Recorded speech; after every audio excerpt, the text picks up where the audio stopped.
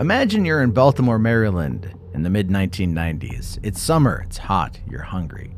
You come across a new person selling roast beef sandwiches, and you decide to buy one.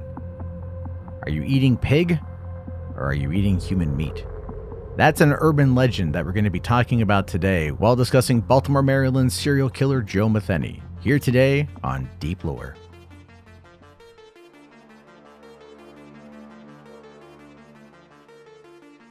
Hi everyone, my name is Matt Jarbo. Welcome back to another episode of Deep Lore. It is the 10th of October 2021, and today we're going to be talking about a very sick and twisted person, but also a person who could be seen as a massive, unreliable narrator. I'm talking about the self-proclaimed serial killer Joe Metheny, who is a man heavily rumored around the internet to have chopped up his victims and served them to unsuspecting customers of his burger cart. And that story is one that, as wild as it seems, has no corroboration. But we're going to be talking about that, his life, everything about him here on the show today. But before we dive in, I would love it if you guys would head over to iTunes, leave a review of the podcast. I will start reading off reviews as they come on in, just to give a little bit of a shout out to the people who listen. We are getting growing number of new listeners every single week, so thank you guys for that. The TikTok is growing. That's at Deep Lore TV, where I cover true crime pretty much every day, and that's now roughly about 21,000 followers, so thank you to everybody who's been checking that out. And of course, patreon.com/Matt Jarbo is a great way to support Deep Lore if you happen to want to do that. It's all good. Also, I've been working on deeplore.tv, getting the website up and running, at least the first stages of the website up and running. I'm currently back cataloging all the previous episodes and determining how much money I want to give WordPress, because that's just, unfortunately, a reality of having a website through them. It's kind of insane. But with that aside, why don't we dive in to today's episode? Because the story of Joe Metheny is not one you want to miss. Joe Metheny was born into a poor family in West Virginia, where he was one of 6 children. Later on in life, he told his lawyer that his parents, who he claimed were dead, left him alone as a child, neglected him frequently, and sent him to foster-like homes. But some of those stories don't match up with what his mother remembers, because she's not dead. She said that when he was growing up, her son was a normal boy. He was smart, he grew up well, and if no one paid attention to him, it was his own fault. She also said that none of her children had ever been sent to live with other families. You know, as I was reading this story, as I was putting it together, I'm trying to get information on Metheny's background, on his history. There's really not much that's there. But it does start to show you, as some of these recollections come on in, just what Metheny has said to lawyers and in confessions, allegedly, and things like that, and how the guy was a very frequent liar up until the day he died.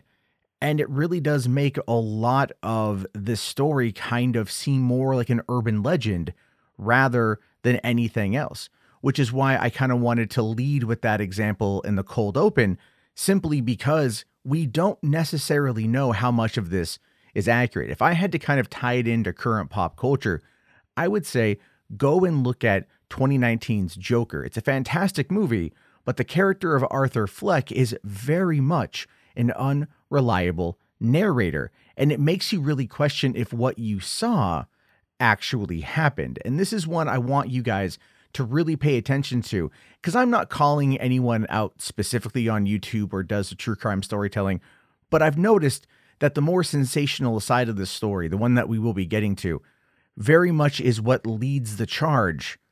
However, there's a lot more you have to kind of question about that as we go through with this.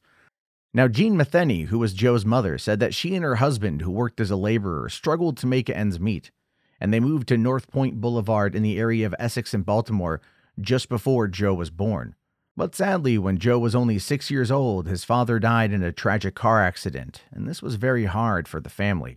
His mother said that they were somewhat poor and that she had to work multiple jobs as a waitress, a bartender, and a food truck driver.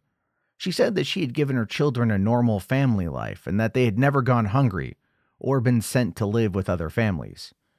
She did claim that she couldn't have spent every minute with her family, but they were still normal. And I think a lot of single parents are like that. I had a single mom growing up. I remember being sent to daycare. I remember being sent to my family, being sent to wherever I had to be sent to in order to let my mom go to work. It was a struggle that she went through, but she still did what she could in order to make sure that I had a roof over my head, that I had toys, I had clothes, that I was loved. And that's something that I think every single parent out there really does try to do. But there is a psychological impact on the child who may not know exactly the extent of what it is that's going on. Children, as we know, want love. Children want support. Children want to be heard and they want to be accepted. And they go through many different phases the younger they are. As I've said before, I have a 4-year-old and I have a 3-year-old. And as I've been learning as a parent, the terrible 2s is generally a lie. It's probably going to be the terrible 3s through 5. And I'm currently in the middle of both of that with my children, and I love them to death. But again, I don't want them to feel neglected if I'm at a space where I'm having trouble being with them because of how demanding they are, and I still work 2 jobs.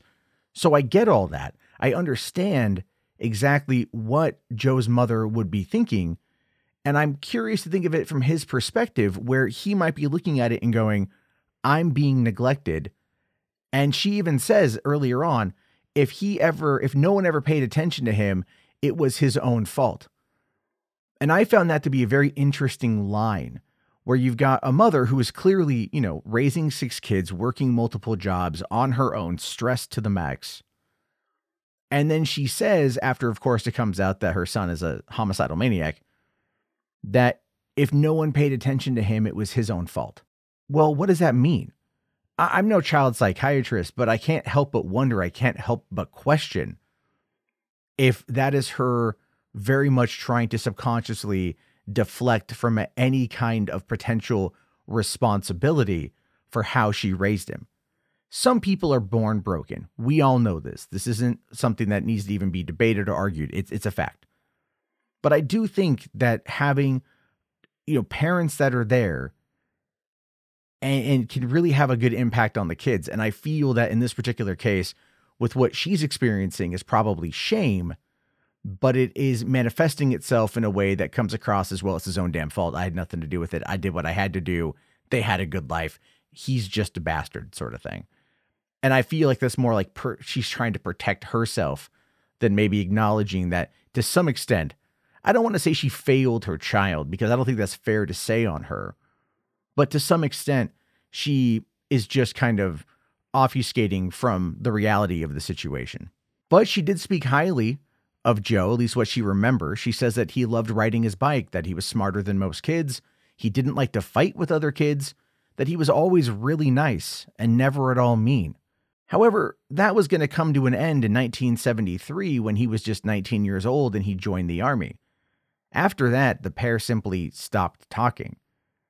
According to reports, even back when he was 19, he was still known as being smart, well-spoken, and he studied physics while he was in the military.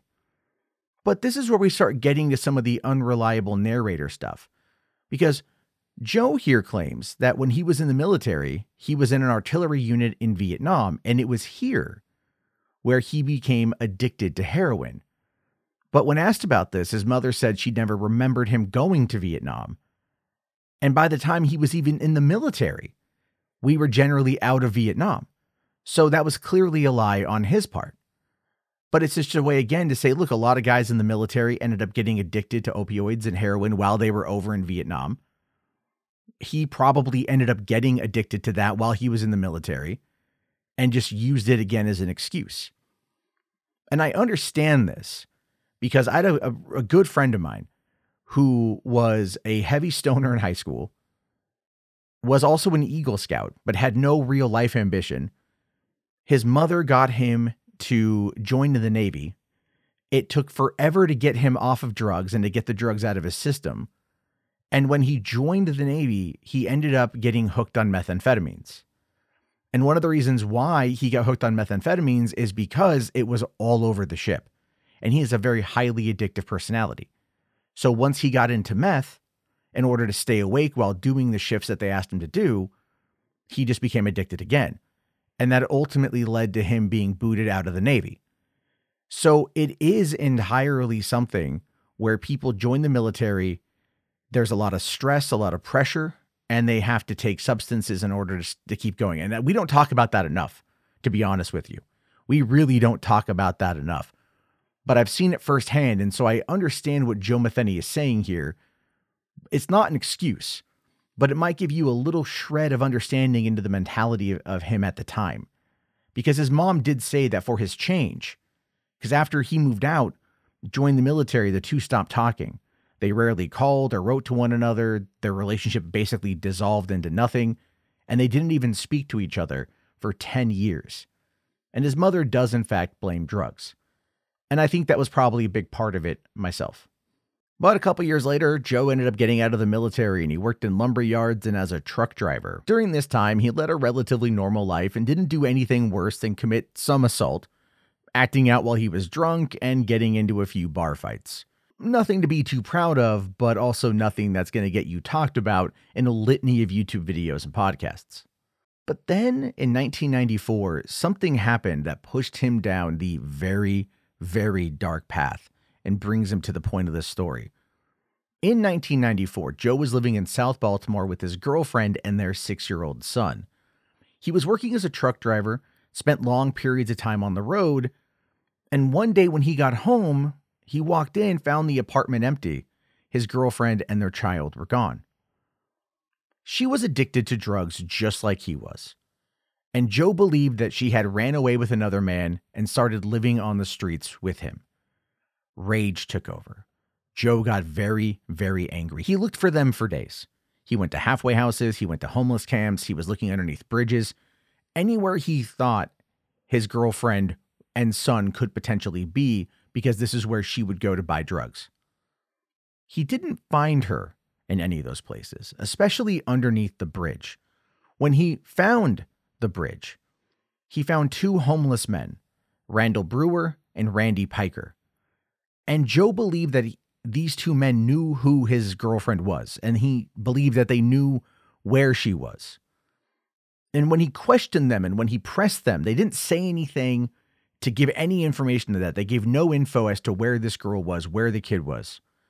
And by this point in time, he was so angry, he was so frustrated, he was so rage-induced that he snapped.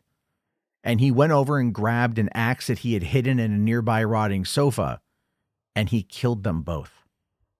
And it was here, after he finished killing them, that he allegedly saw a fisherman nearby. And he believed in his rage that the fisherman could have seen what he had done. So he left no witnesses. And then he apparently threw all 3 bodies into a nearby river. However, in 1995, he was charged with the double homicide. But Joe was found not guilty of the murders in a Baltimore Circuit Court, and the reason why is because during deliberations, the jury sent the judge a note saying that they thought another homeless man did the killings. And that was because there was an argument at the time over a dispute between rival homeless camps. But later on, when Joe was caught, he did confess to killing these men. And he said that he did it after drinking beer all night so he could get $300 from one of them. Now, I'm just going to go on a limb. I'm going to suggest that perhaps a homeless gentleman living underneath a bridge probably didn't have $300 in cash, especially if that was a very big drug hangout. But it all ties back into the confession and the unreliable narrator. Because Joe says things when he confesses to things, and we're meant to believe him. But if he had killed these men, don't you think that the authorities would have been able to pin it on him? They would have had an idea. But in 1995, Joe was tried for the murder of these 2 men because their bodies had been discovered back in 95 after another man named Larry Almos used that same murder weapon, an axe that he had found, to kill another man named Everett Dowell. Their bodies were all discovered around the same time, but a jury had decided that there wasn't enough evidence to actually convict Joe of murdering both Brewer and Piker, so they let him go. But later on, Joe did confess to killing them after drinking beer all night so he could steal $300 from them. Personally, I think that's a little hard to believe. It does start to tie back into the unreliable narrator aspect of it, because if he was going on this rampage trying to find out what happened to his kid and he killed these two guys in a fit of rage, why would he then later on claim, oh, I did it for $300?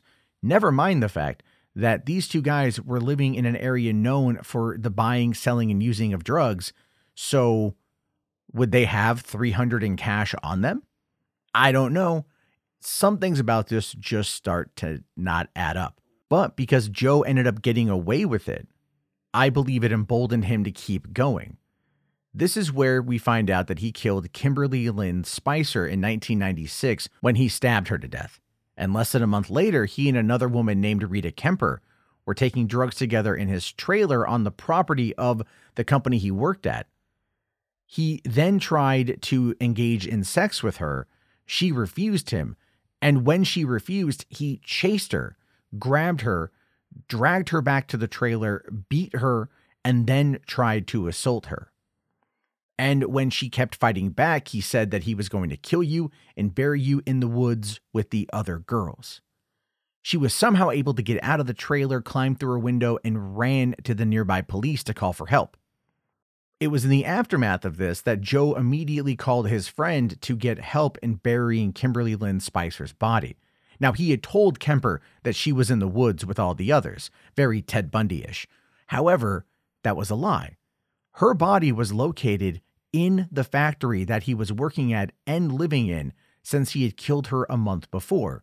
When his friend found out about Joe's deed, that dude straight up called the cops immediately, and Joe was arrested and charged with killing her on that day, December 15th, 1996. But it's here that we have to go back a year before the Double Axe homicide, when we find out that Joe killed a 39-year-old Kathy Ann Magaziner and buried her body in a shallow grave near the factory where he worked. More than 2 years had gone by without anyone moving the body. Joe admitted that he had killed her by strangulation, and that 6 months after he had killed her, he had gone back, dug up her bones, put her head in a box, and thrown it away.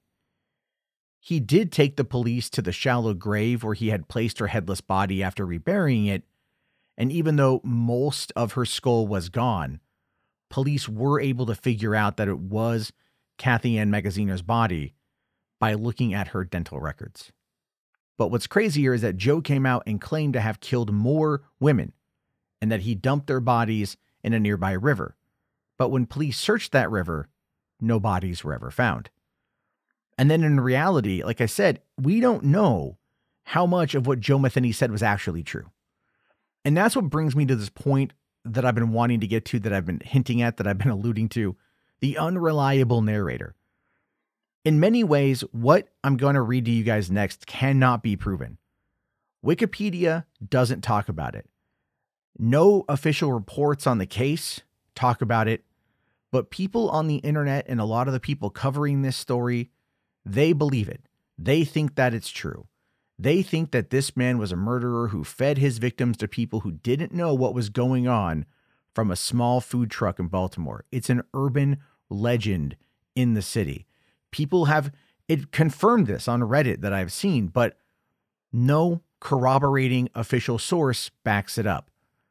This particular confession at this point can only be found on murderpedia.org, and there is no corresponding link, live or archived, to back up where this came from. This apparently is Joe Ray Metheny's confession, and I'm going to read it to you verbatim because I want you to listen to what people on the internet are believing is real. And I actually, to be fair, hope that this is not real because of how disturbing it is. It all started back in July of 1994. I was at work. I was a truck driver. I was working overtime this one night, then I got off and went home as I always did. But when I opened the door and turned on the light, I noticed nothing was there. My old lady had taken everything, including my son, and left me. Her leaving was not my problem, but she took my 6-year-old son with her. She was a crack addict and a worthless piece of shit. I would have paid to get her out of my life. All she had to do was take my son over to my mother's house and she could have had everything else and be gone. I found out 6 months later that she had moved to the other side of town with some asshole that was selling her ass for drugs. They got busted for drugs and they took my son away from them for neglect and child abuse. I had no chance of going to social services and trying to get my son back due to my past criminal record. So I took it upon myself with the hatred I had for these two who lost my son to go looking for them. I had found out from someone that they were going under a bridge and getting high with some homeless motherfuckers who lived under that bridge. I went there looking for them. They were not there, but the two homeless motherfuckers they got high with them were down there. They were passed out on some old stinking mattress, and that's where they were when I left. Except they were dead from being chopped up. That same night, I lured the first crack whore down under that bridge. I got her high and was trying to get information out of her about my old lady's whereabouts. She acted like she didn't know, so I beat the hell out of her and raped her ass, then killed her. I put her in some bushes and went and lured the second bitch down there, and I did the same to her as the last one. But as I was about to throw her in the bushes with the other one, I noticed an old black man down by the river fishing, looking back up at me. I grabbed a steel pipe that was lying by and I ran down on him and laid his head wide open. So I put the two girls and him in the river and weighed them down with rocks. That was a very busy night for me, 5 murders within 7 hours. I washed up in the river and cleaned up the crime scene as much as I could, and then left. 2 to 2.5 weeks later, I was arrested and charged with the murders of the 2 men I chopped up.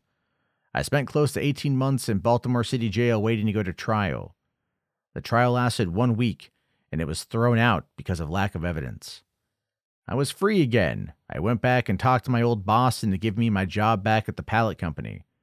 There was a little trailer on the property, so I told my boss to let me stay there and I could keep an eye on the place. He agreed to this and gave me the keys to the front gate in the main building. The company was on a dead-end road and very isolated. It was perfect for what I wanted to do. I lured 2 more crack whores up there to my trailer. I killed and butchered their bodies up. I cut the meat up and put it in some Tupperware bowls and put it in a freezer. I buried the remains in several shallow graves in the little woods behind the company. Over the next couple of weeks on the weekends, I opened up a little open-pit beef stand. I had real roast beef and pork sandwiches, and why not? They were really good. The human body tastes very similar to pork. If you mix it together, no one can tell the difference. Everything was going pretty good until I ran out of my special meat. So I lured another bitch up to my trailer. Got her in there and started to rip her clothes off, knocking the hell out of her. She was screaming, but there was no one around to hear her except me, and I just kept laughing at her. I turned around for a split second, and that was my mistake, for she ran out the door before I could get to her. There was an 8-foot chain link fence with barbed wire on top of it around the front of the company. There was a stack of wooden pallets next to the fence about 10 feet high.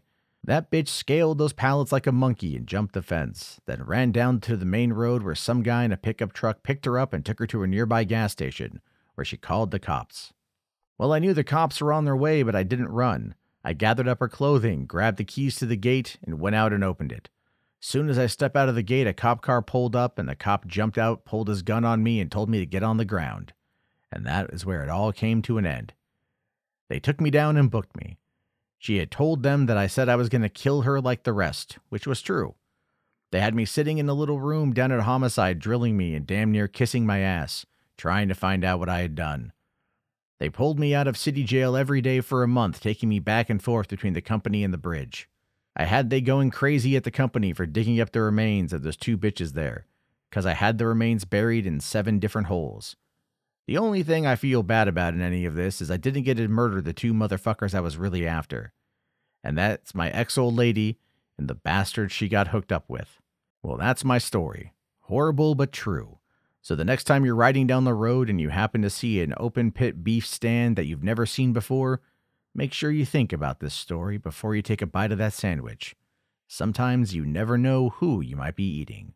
Ha ha. How do you know if this is even true? Especially that last line there. It just reads like an urban legend. But there are people in Baltimore who seem to think that this is real. So it's going to clearly stay an urban legend. And that's maybe part of the charm of it. I think that there are stories like this at times where we simply want to kind of have an idea in our head. Like we don't want reality. We want the fictionalized version. It's not that the fictionalized version is better to process. It just, you ask yourself how horrible somebody could be. And then you look at it and you go, okay, if they're this horrible, I can kind of understand it. It just seems weird. Our processing abilities like that are kind of crazy. I mean, look at the fact that like one of the Menendez brothers married a Playboy playmate while he was locked up for murdering his parents. It's a very weird thing. Humans are weird like that. But here's a little bit of reality for you. Joe wasn't arrested when he walked out of the gate. He was arrested with his former boss when they were leaving a Christmas party. This is after the authorities conducted an investigation and were able to get enough evidence to arrest him for the crime of kidnapping Rita Kemper. It all goes back to what I keep saying about the unreliable narrator and how certain things are being reported as true when they're clearly not. But no matter what, doesn't matter what he says was true or fake or whatever, what we do know for fact is that in 1997, he was sentenced to 50 years in prison for kidnapping and trying to sexually assault Kemper. He was apparently found not guilty of trying to kill her, which is really weird considering that there were the threats, there's the other accusations, there's the attempt, the double homicide he was acquitted of a couple years prior. A lot is there in his MO that would, you'd probably be able to at least get that conviction. But okay, sure. However, in 1998, he was given a death sentence for killing Spicer. And at his sentencing hearing, he said that he killed people because he liked it and he got a rush out of it, and that he had no real reason other than he liked to do it. And additionally, in 1998, he did admit to the 1994 killing of Kathy Ann Magaziner and stealing from her. The prosecutors in that case also wanted to get the death penalty, but he was given a sentence of life in prison. Then, 2 years later, his death sentence was actually overturned, and it was changed to life in prison without parole. And there he sat at the Western Correctional Institution in Cumberland, Maryland for 17 years, where on August 5th of 2017, he was found dead in his cell at the age of 63, and the results of his autopsy have not been released to the public. Can I just say good? Am I allowed to say that? I never really know what the acceptable approach is when covering some of these stories, but I think you guys are like me. You're just happy that this massive, and this guy was massive, he was huge, he was a massive guy, piece of crap was just removed from existence. We don't know why he died or how he died, and I don't really care. I'm just glad he can't hurt anybody else. This is a guy that I feel, looking at everything I've been able to find about him, is one that always felt like he was the victim. He felt neglected, and I believe underappreciated, and he never lived up to his own ambitions. And getting hooked on the heroin in the military, I think, is one of the things that sent him down that path. It unfortunately pushed him to a place where he felt that he needed to commit these crimes. But at the end of the day, this is all power. This is a guy who clearly felt like he had no power, who felt like he was just someone tossed aside. But he had power over those who he killed. He had power over those that he stalked, that he lured to his locations. He was able to use that. And his size, he was 6'1", very overweight, large framed, big guy known as Tiny. And he used this to overpower his victims. And he chose women who had addiction problems. And he chose people that were not going to be looked at. Other killers like Samuel Little has also done this, where they go after the downtrodden and the forgotten because they know no one will come looking. And that is always the saddest part, that our society forgets that these people exist. And we do so willingly because we don't know how to handle the problem. And because we don't have a lot of investment in mental health programs that are very available. Look, I'm telling you guys this right now. This is a take. I don't know how many of you guys are conservative, and I don't want to be too political.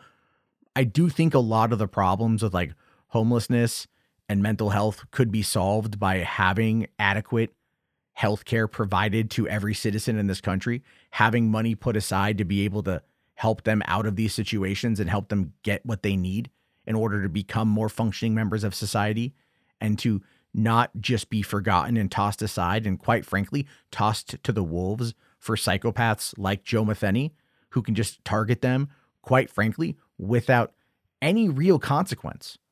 Because remember, he butchered those two guys and then was acquitted of it because there wasn't enough evidence to suggest that or to prove that he did it beyond a reasonable doubt. And the jurors basically thought some other guy did it. So, it's probably because in many instances they don't care. And that is something I think we need to kind of look at introspectively and maybe have those conversations with ourselves. But that being said, as always, I want to hear your thoughts on this. So please find me at deeplore.tv. On TikTok, you can find me deeplore.tv, the website. I'm on Instagram at realmattjarbo. I don't post as much over there. I do need to get the Deeplore Instagram up and running. But I'm also on Twitter at mjarbo if you guys want to find me over there. If you're watching this on YouTube, please leave a comment. Let me know your thoughts. And if you have any suggestions for stories you want me to cover in the future, let me know. I'll talk to you guys next week. Have yourself a great day. And thanks for listening to Deep Lore, where we keep it on the DL.